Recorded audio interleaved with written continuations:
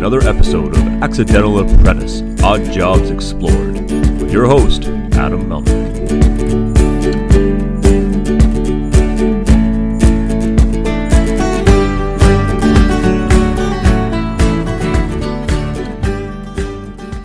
This week I'm joined by John Gallagher, the creative mind behind Job Talks, the YouTube series, and the author of the report Trading Up, Why the Future of Canadian Employment Must Be Skilled. I can't begin to articulate how awesome this experience was. It is to date the longest episode, so please settle in and buckle up. We go everywhere on this conversation. Yes, we head down the skilled trade conversation, people being happy and fulfilled in their jobs. We talk about promoting of skilled trade pathways. We talk about what's working, what isn't working, why, and we put together some advice on maybe things that could work. John takes us into some theories on the future of where he thinks skilled trades and the community of skilled trades could go and the implications of that. Honestly, from his desire to be an actor when he was 5 to his career into being a doctor of sociology to being one of the biggest advocates of skilled trades, he has no bounds. And I am just thoroughly thankful that he sat down with me and we went through this journey and this conversation for this episode for all of you.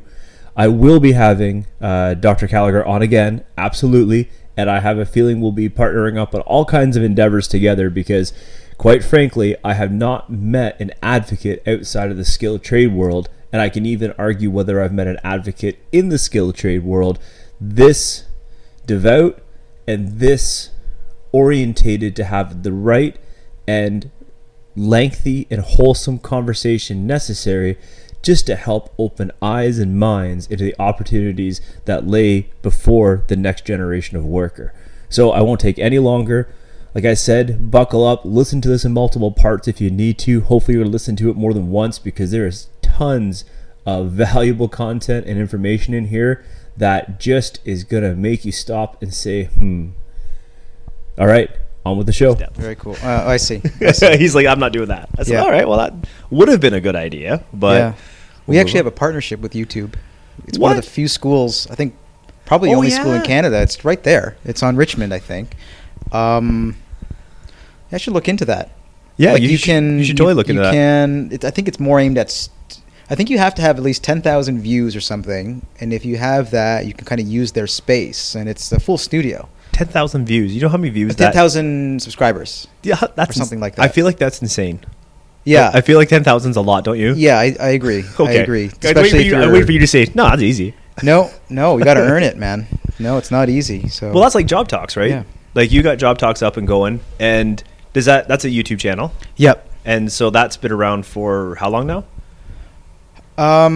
We think we launched it just in the late fall of 2017. So, yeah, about just maybe 6 to 8 months, put it that way. When you say launch it, so was it completely wrapped up? So anyone that's listening, Job Talks is a web series that has a YouTube channel. Correct me anywhere that I'm wrong. And I should know better because I'm in one of the videos. But it is a YouTube series done as Job Talks. You just literally go to YouTube, hit the search button, type in Job Talks, and then instantly subscribe and hit notifications because that's what you do. And you had any look at the series, and there you profiled. Well, who did you profile? How did you pick?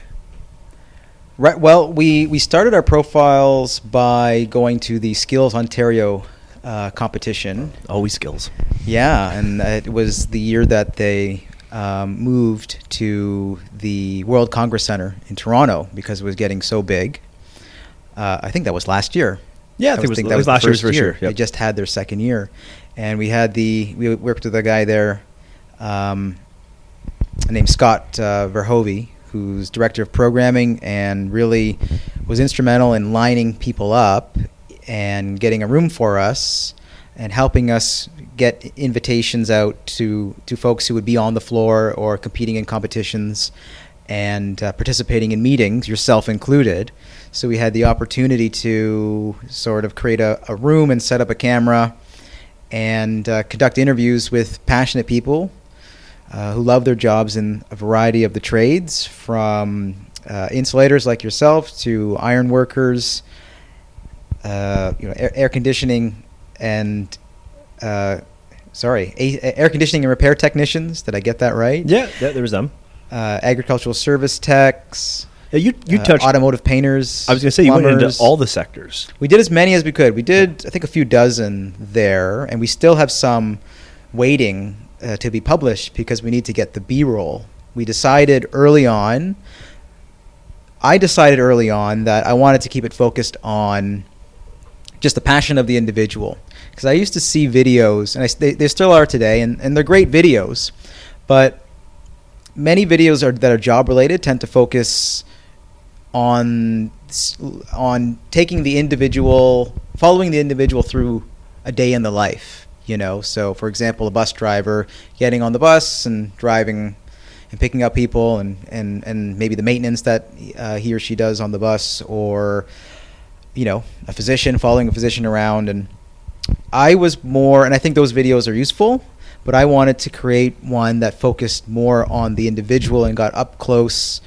So we have close-ups on their face and sort of mid-shots to really just capture the passion. The goal of Job Talks was to get people interested in jobs that they had never considered before or even heard of, and get them curious because they watch someone talk about it in 3 to 3.5 minutes in a way that makes them go, wow, this person loves their job. And you don't even know what that job is. Like you don't really see that person in the workforce because the emphasis is on them talking about their work-life balance or their experience with working with great coworkers. And it's the job title becomes less important than hearing about someone who is really satisfied and fulfilled at their place of work. That's huge, because I agree with you on that so much that we see videos, we see the day in the life piece, which is starting to make a bit of a trend again, unfortunately.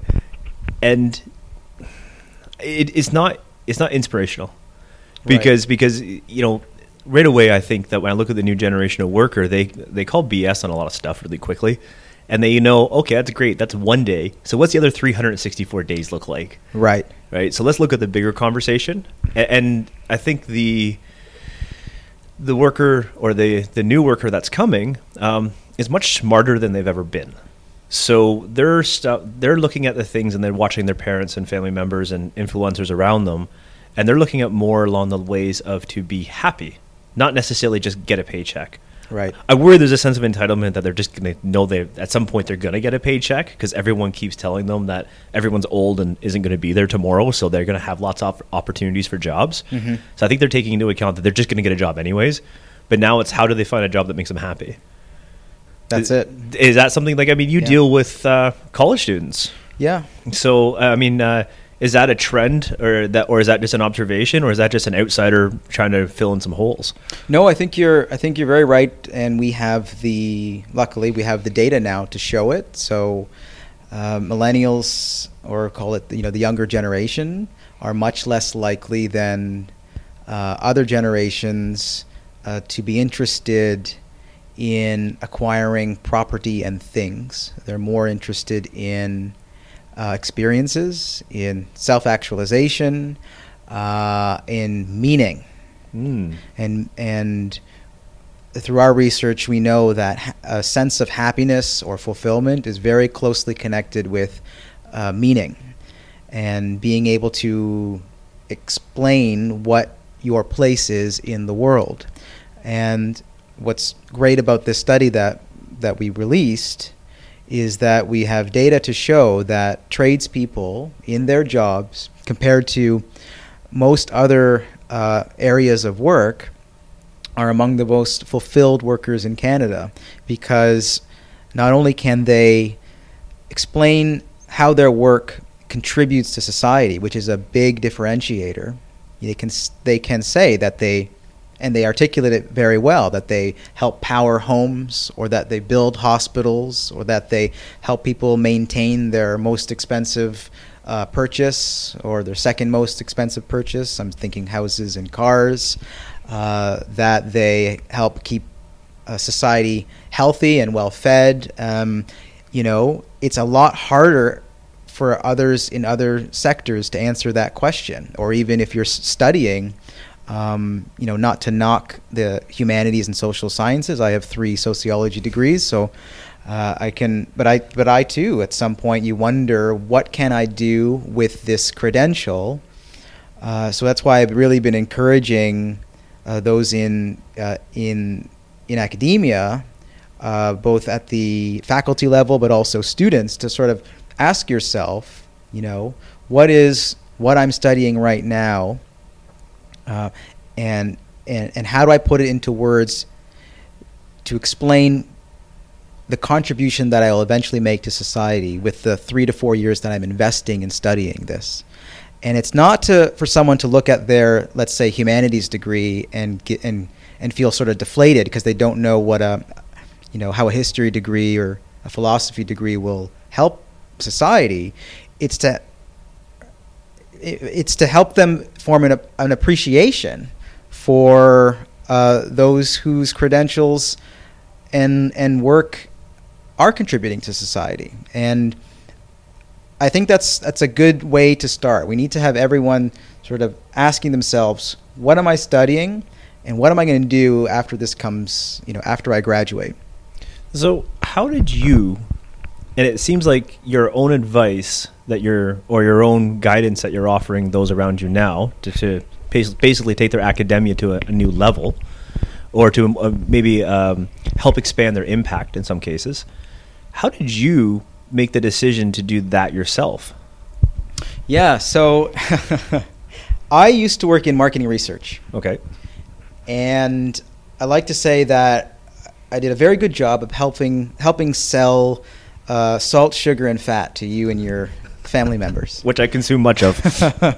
And it's packaging, consumer packaged goods, and oftentimes, like I said, sort of food and beverages, to get others to see value in purchasing that particular product over others. And while I was good at it and worked with people who love their job, there's a sense of competition working in sort of marketing research. There's a sense of sort of achievement when you win new business. There's a sense of sort of, to an extent, you can be, apply your creativity, and you're working among people that are equally as passionate. For me, ultimately, there was something that wasn't 100% really satisfying. But I didn't realize that, Adam, until I changed jobs and became a professor at a downtown college. And I loved it. And someone described it early during our, call it faculty orientation, need to have roads, obviously, yep, to connect everyone, and roads that are wider and more stronger and safer, but also hotels for people to drive to, and restaurants for people to drive up to. And it created industries and thousands of jobs, including, obviously, those folks who need to build those structures. Right. And we, broadly speaking, tradespeople. Digital technology is supposedly this new revolution, but Adam, it is not it's not having the effect of creating jobs. It's having the effect of killing jobs, right? And moving, in many cases, brick and mortar stores to online, or. Well, I'm seeing it with legal Right. LegalZoom and stuff like that. Sure. You don't need a junior clerk anymore to do the basic stuff where you literally can log on for a minimal fee and get some basic legal things for yourself done. I learned of a company somewhere in the U.S. That's growing pretty fast, that basically goes into corporate headquarters and identifies which jobs in that office can be outsourced to someone online to do sort of temporary work.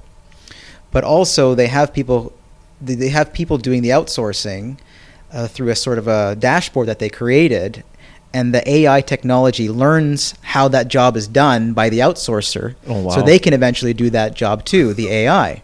So basically they almost like promise that within like 1 year, you can reduce your workforce by like high numbers, like double-digit numbers, 20%, and then the second year, another 20% or something like that, probably even higher than that. Wow. So imagine being an office worker and wondering what your options are. So bringing it back to your point that the skilled trades have always been there, and even though many things are going online, we're still going to need structures to be built, and not to keep it just on construction, but people need to be fed. Yep. And frankly, I don't think AI is going to cut people's hair. I honestly, I hope not. Well, not that I'll ever have that problem, but I honestly believe when you look at the basic community pillars, they're almost all serviced by skilled trades.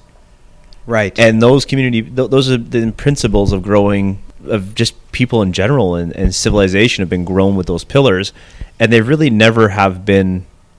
They've only been strengthened in foundation. They've been diversified by approaches and technologies, but they certainly haven't been downsized, outsourced. And some, right. Maybe we can argue outsources in some cases, but even when we start getting into the prefabrication world, what tends to happen is that people have to move to a different location, a single location, to build the prefabricated model. Maybe they're not on site anymore.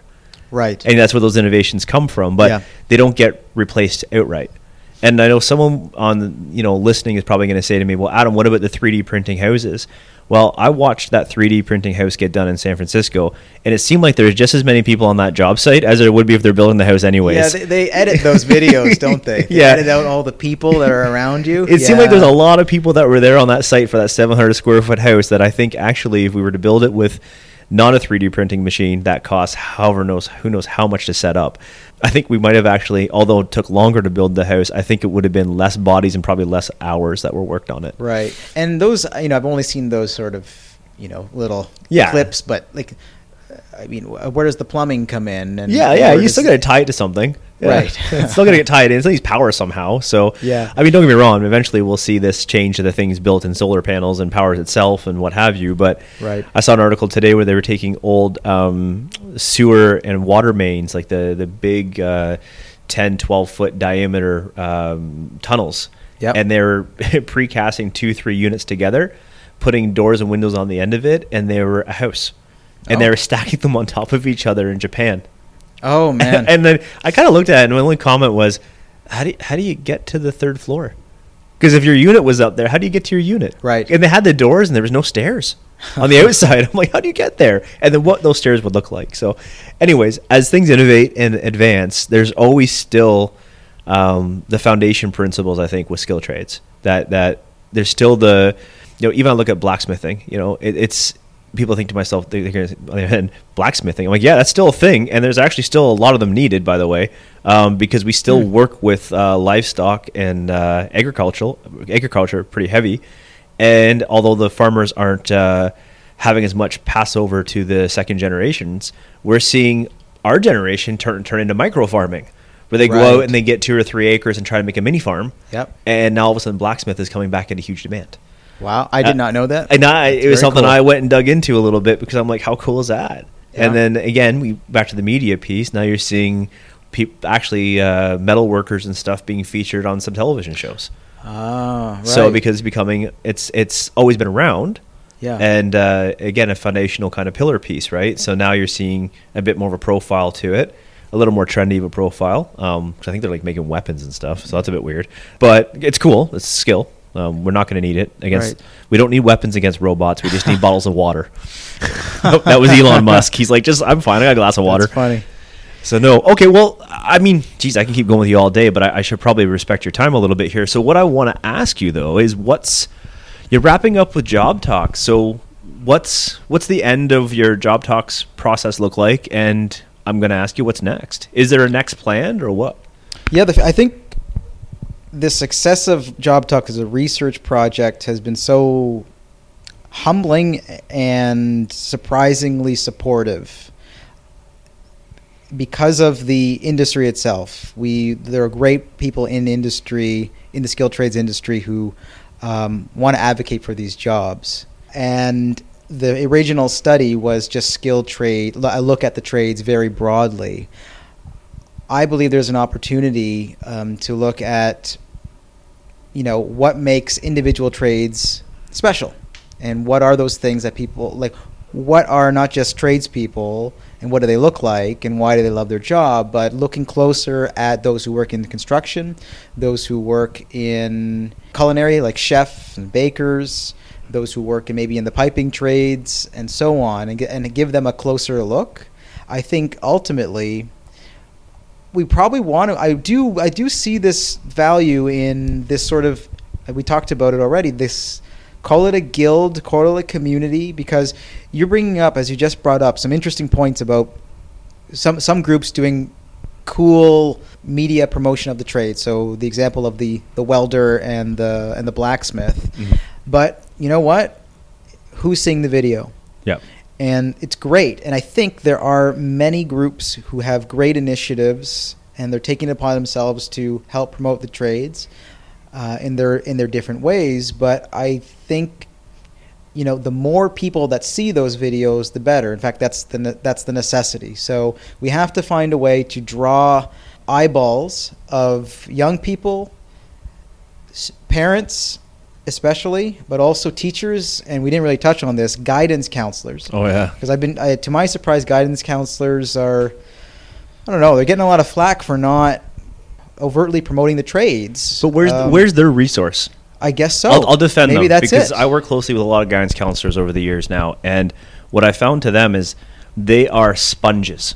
And you probably experience this a lot too. Like, they're sponges. They would love to hear everything I could possibly tell them about my trade, so they can take that and help project that back. Right. But where's their resource? That's right. Right. And that's where Job Talks is probably going to be their resource. That would be wonderful. Or to create sort of a consortium. I got it. Professional Development Camp, Job Talks, and you set it up in the summers, and we bring them in for like a week at a time, and we school them on sector per sector each day. Oh, I love it. Yeah, I love it. So I'll take that question again and say, yeah, I think the future of Job Talks could be this camp. Yeah, there it is. That you're talking about, but also, if I were to look at it sort of that grand vision, Job Talks itself should be. There's a TED Talk type of, aspect to it. Imagine going into schools or inviting parent groups and hearing from 5 people,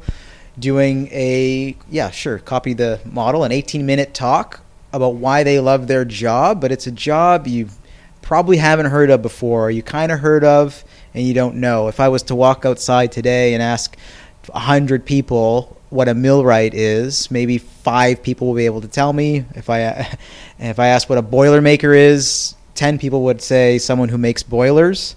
I'm sure someone would also say it's a drink of some kind, right? So find those people and showcase their passion. I think that would be a great thing for Job Talks. A podcast or a YouTube channel based on that Job Talks model of interviewing people who love their jobs, hosted by Adam Melnick, would be terrific. But ultimately, though, if I were to really dream here, being sort of that guild where folks from any area of the trades can come together and feel like a sense of community and camaraderie, regardless of whether they belong to a union or non-union, and whether they're chefs or hairdressers or plumbers, and by the way, really getting people within the trades and outside saying more than what I've been doing is chefs, plumbers, and welders. Oh yeah, for sure. Getting familiar with these other jobs within the skilled trade sector. Wow, man, I love your vision. And you know what? As a skilled trades person myself, I can't tell you how fantastic it is that someone like you spread messaging and take your academia, your brain, and your creativity, and to help pull out the good in what we do and how we do it, and help get that messaging out there. I can't tell you how much I appreciate that, and I'm sure I'm speaking on behalf of a lot of folks, because we've been trying to do that. It clearly hasn't been. Well, it just hasn't really worked completely the way we want it to. And so I think it's great to see that we have to change our perspective of how we're doing it. And I hope people recognize that we have to change our perspective. And sometimes it's just getting a little help from our friends. Well, thank you very much, Adam. I appreciate it. And one of the big benefits of being on this path, no one's path is linear. And who knew that suddenly find myself in this area of celebrating skilled trades. But a big benefit has been meeting folks like you and getting your passion and hearing your passion. And I'm looking forward to continuing to do this, and I'll come back and I'll be a little more articulate next time. All right. Well, listen, I can't thank you enough again, John. It's been absolute pleasure, and you are now officially the longest episode ever of Accidental Apprentice. Oh my goodness! If time flew by. Awesome. That's right. As the metaphors. I like cliches. Time flies when you're having fun. That was a lot of fun. Thank you. There's our end, buddy. Thanks so much. All right. Well, everyone, that's another episode of Accidental Apprentice podcast, and we'll catch you on the flip side.